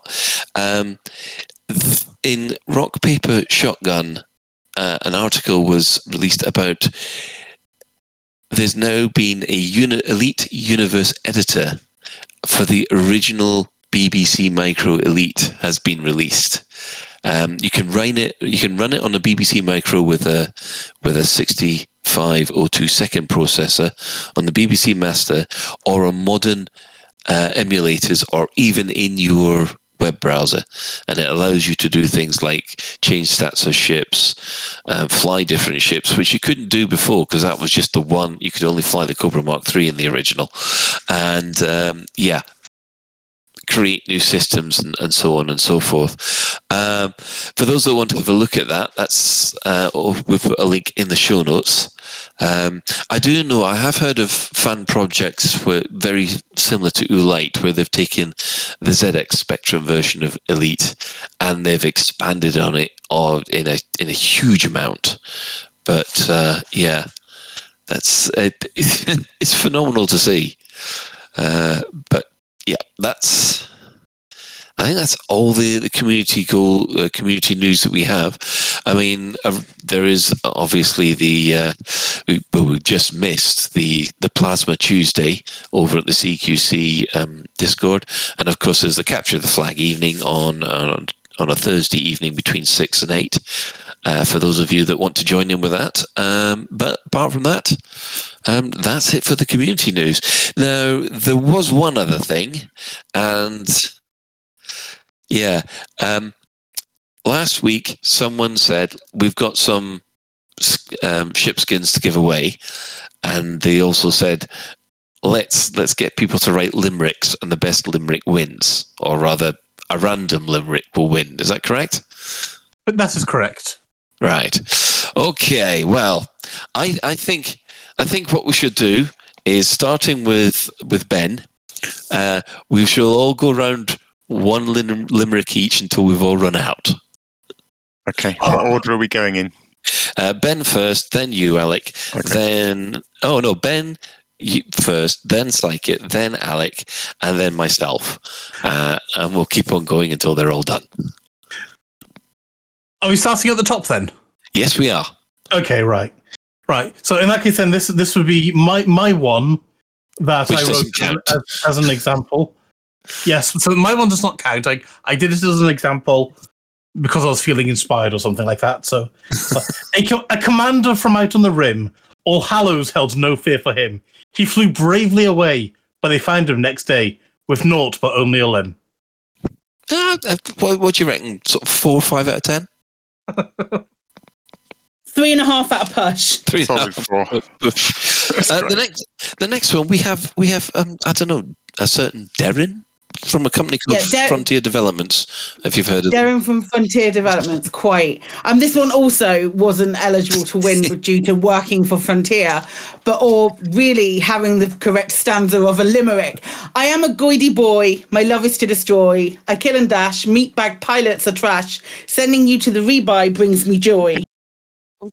Good effort. It's funny. It's definitely funny. I'd give that one 6 out of 10.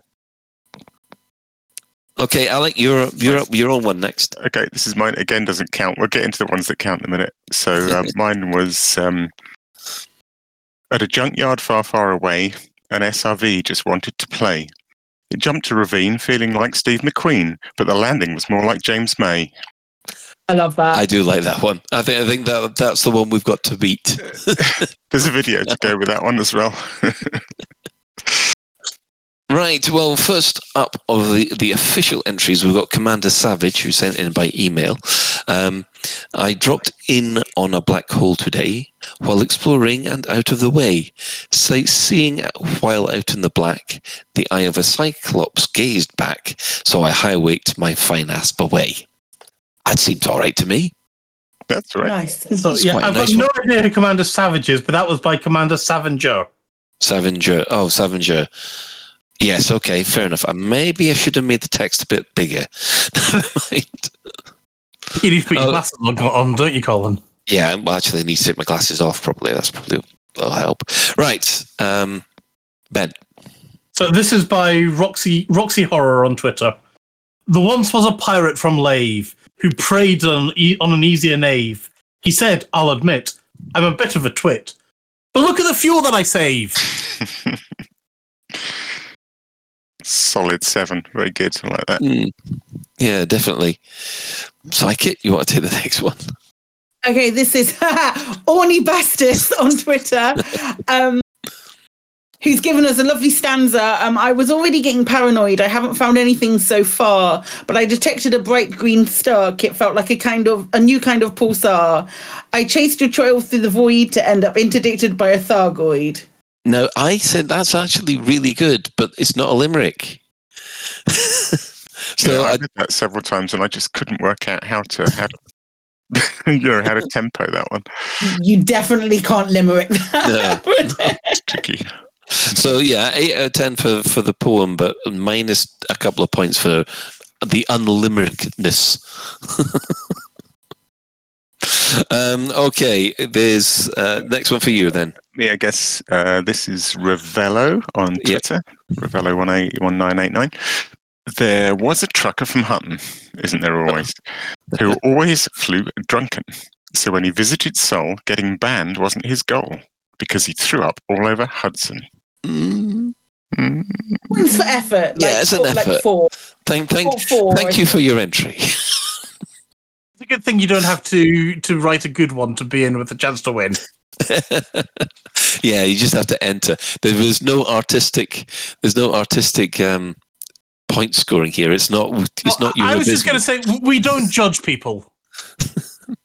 Well, I don't know. We don't judge people. We say judging people. Yeah. So exactly that.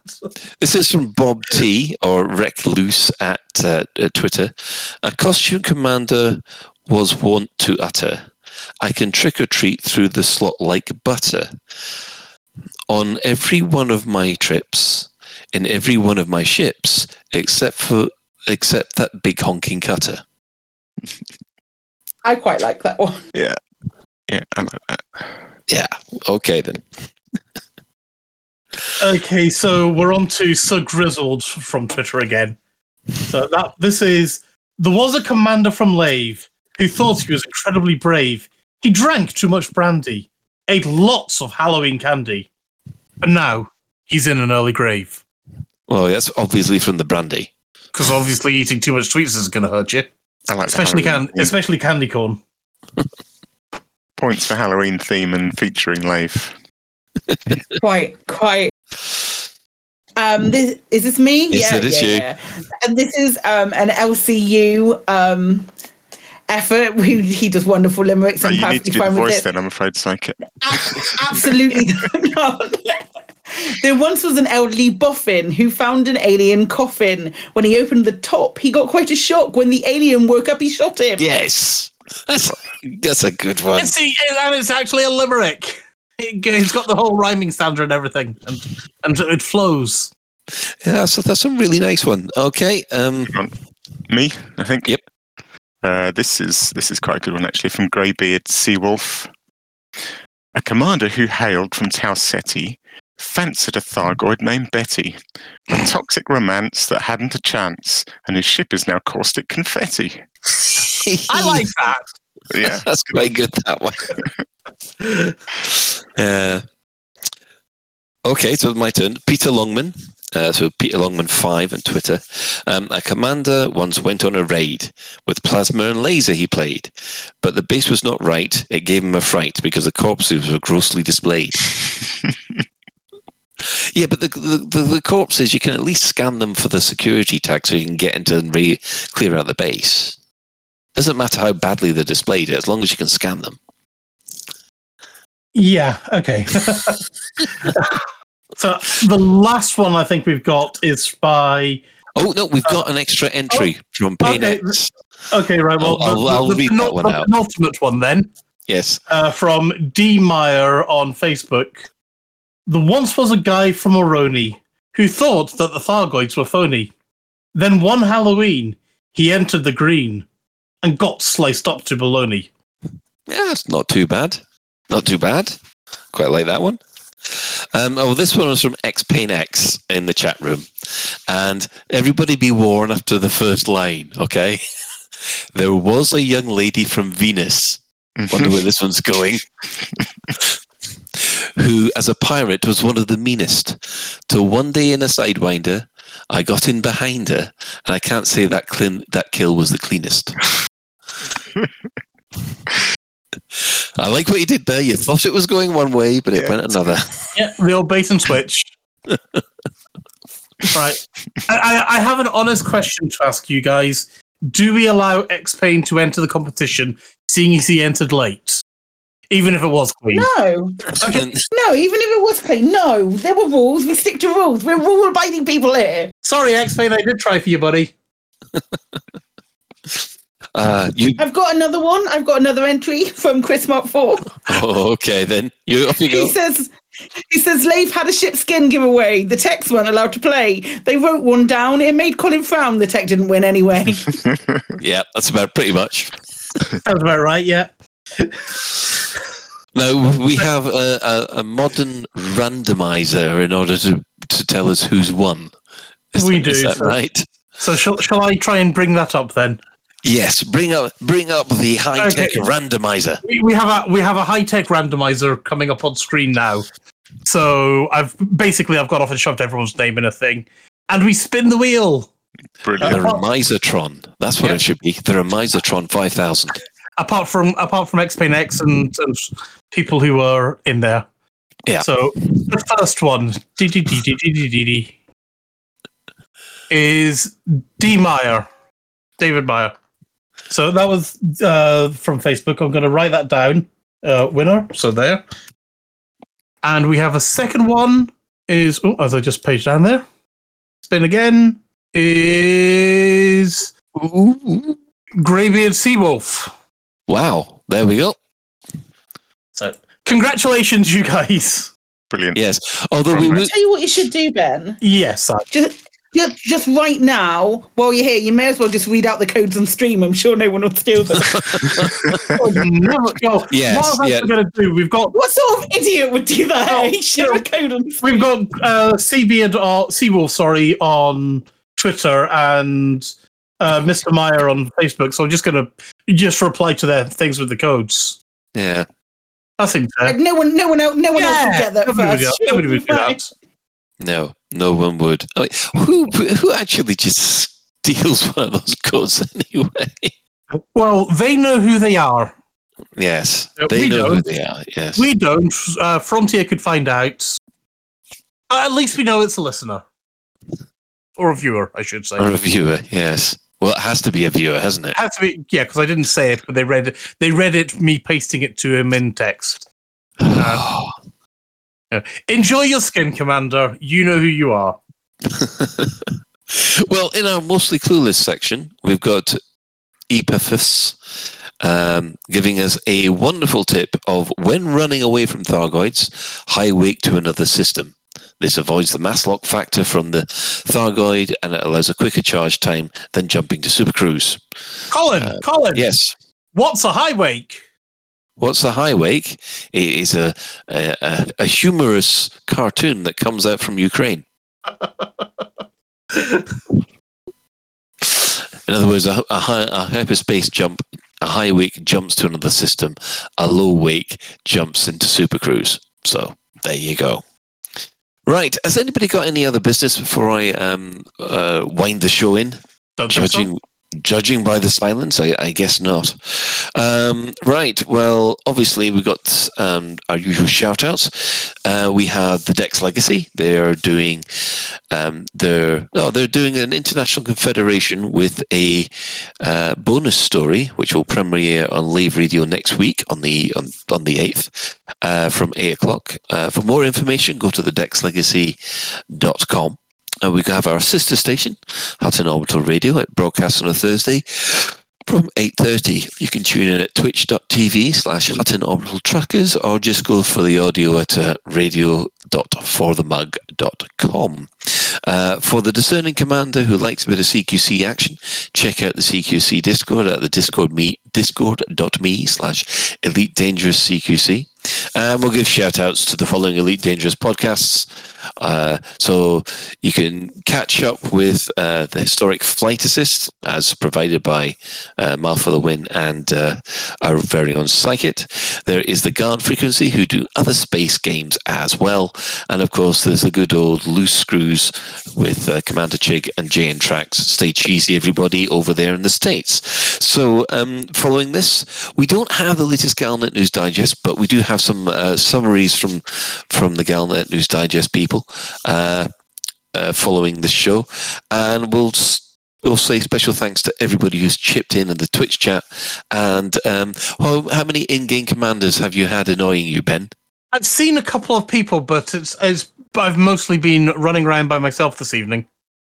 But that's probably been more on me because I've not been hanging around the station. Yeah, fair enough. And now I've got Chris hovering around my crotch. That's more information than I think we needed to know. Would also like to give special thanks to Commander Tokuso, JN-Trax and Alan Stroud, who have all created music for the show. But that is it for yet another episode of Lave Radio. If you'd like to get in touch with the show, you can email info@laveradio.com, hit us up at facebook.com/laveradio, tweet us at Lave Radio, and you can join our Discord server by going to discord.io/laveradio. We also have a TeamSpeak server where commanders like to hang out and chat. You can find that at teamspeak.laveradio.com. Do get in touch if you have any questions, or if there's anything you'd like us to discuss in a future episode. Try and stay awake, Colin. Pardon? Try and stay awake. I am trying to stay. I can't help it. I'm actually trying not to yawn. Lave Radio is recorded live. Lave Radio is recorded live on a Tuesday evening at 8:30 and streamed out at laveradio.com/live. So, thanks to Ben. Thank you, Colin. Thanks to Psykid. You're welcome. And thanks to Commander Alec Turner. I was going to say thanks and goodbye, though Colin doesn't want us to try. Instead, I'll just say, please have a nice day, and don't fly without the rebuy. Nice. Take everything back. Take everything back. Alec wins. Fuck it. Walls out the window. Very nice. You've been storing that one up. I literally just scribbled it down. I traced it. Well, special thanks also go to today's tech specialist, who's the fantastic Potnik Santiago. And until next time, commanders, fly safe. If you can't do that, fly dangerous.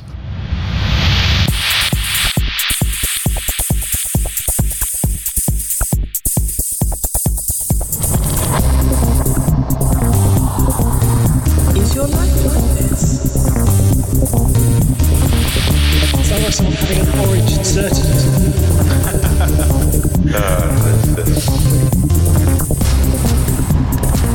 Need a safe word. Space can be done.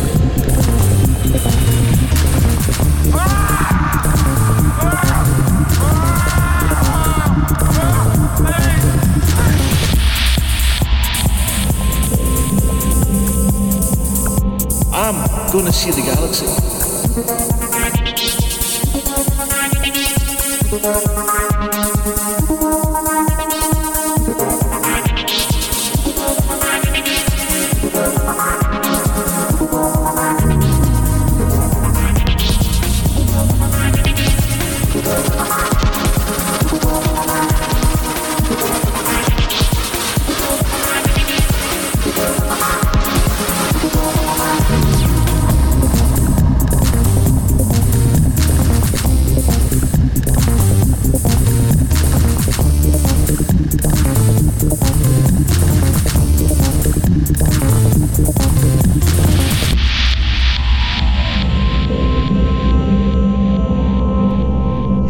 damn it. No worries, guys. Hold the fort for 2 seconds. I'll be right back.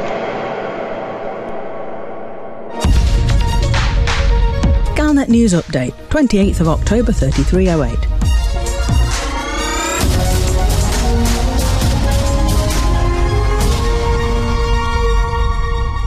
The Empire might still be going it alone, and there may not be much political enthusiasm for cooperation between the superpowers, but the Alliance and Federal militaries have started discussing whether they might be able to work together to fight off the Thargoid threat.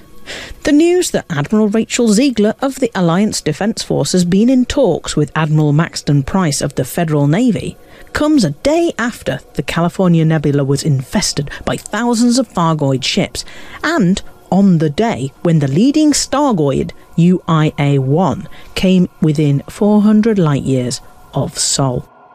Federal Vice Admiral Juno Rochester spoke of his vision of a glorious Grand Armada to wipe out the alien hordes. Whether this Grand Armada can ever happen is unclear. With little political will in either the Alliance or the Federation, and with the Empire unwilling to even discuss defence outside its borders, there are formidable obstacles to overcome. However, the chance of Aegis reforming seems rather more likely, with the support of Deputy Prime Minister Angela Corcoran and Federal Ambassador Jasmina Halsey. Professor Tesro's revived Aegis may be a way to unify humanity's defence against the Thargoid advance. We are still waiting to hear what advances have been made in interpreting Thargoid communications and in reverse engineering the unclassified artefacts that both Ramtar and Ishmael Palin have been working to achieve. Galnet News Update, 31st of October 3308. The Imperial Senate has confirmed that the Empire will not participate in any attempt to re-establish the tri-superpower Thargoid Research and Defence Agency Aegis, unless the Emperor changes her stance. This is despite support for Aegis from some senators, notably Caspian Leopold, who pointed out that the Thargoids don't make a distinction between Imperial, Federal or Alliance citizens when they choose to slaughter humanity. He suggested that all of humanity working together under the banner of Aegis might be able to end the war sooner than 3 uncoordinated military forces. Chancellor Blaine, however, reminded his fellow senators that regardless of their opinions, the Emperor had made it clear that there will be no cooperation with the Federation or Alliance, and that until the Emperor wished for it, cooperation on an agency such as Aegis was ruled out. Fleet Admiral Denton Petraeus explained that in any case, any attempt to cooperate militarily with the Federation and Alliance was made almost impossible by those superpowers' use of metric measurements, which are much less practical and intuitive than the system of furlongs, chains, rods, poles, cubits, and 16th of inches that are used in the construction of Imperial megaships. He claimed that the Imperial Navy was tracking the unidentified interstellar anomalies or Stargoids, and was ready to repel any attempt by the Thargoids to encroach upon Imperial territory, even by as much as a barleycorn.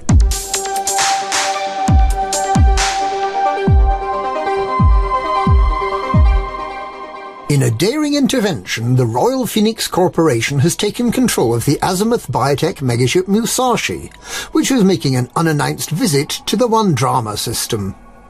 Azimuth Biotech, which was resoundingly defeated in the HIP 22460 system under its previous leader Salvation, still has ambitions to become a leading anti-Xeno organisation under its current CEO, Torben Rademacher. It has expressed its wish to take care of its former Project Seraph test subject, D2, Xiaojin Ai, who is currently being looked after by the Achenar Research Council's Professor Alba Tesro, who was formerly Director of Research at Aegis. It's unclear why Azimuth Biotech sent the Musashi, which it captured from the Federation after Admiral Aidan Tanner attacked Hindemine and T-Tori last year, to One Drama. The system had previously been in T-Tori following the Battle of HIP 22460. One theory is that it's been sent to capture D2 to allow Azimuth to research communication with the Thargoids. What is clear, however, is that the Royal Phoenix Corporation lost no time in raiding the Musashi, which it took over without a fight only minutes after the megaship had arrived on Thursday morning. It may be that they acted for commercial or political gain, or for the good of humanity. We wait with interest to see whether Azimuth Biotech will make any attempt to seize the megaship back from its current owners. Its only other operational megaship, the Glorious Prospect, remains in LHS-157, where it acts as a consulate for the nearby system of Mbuni.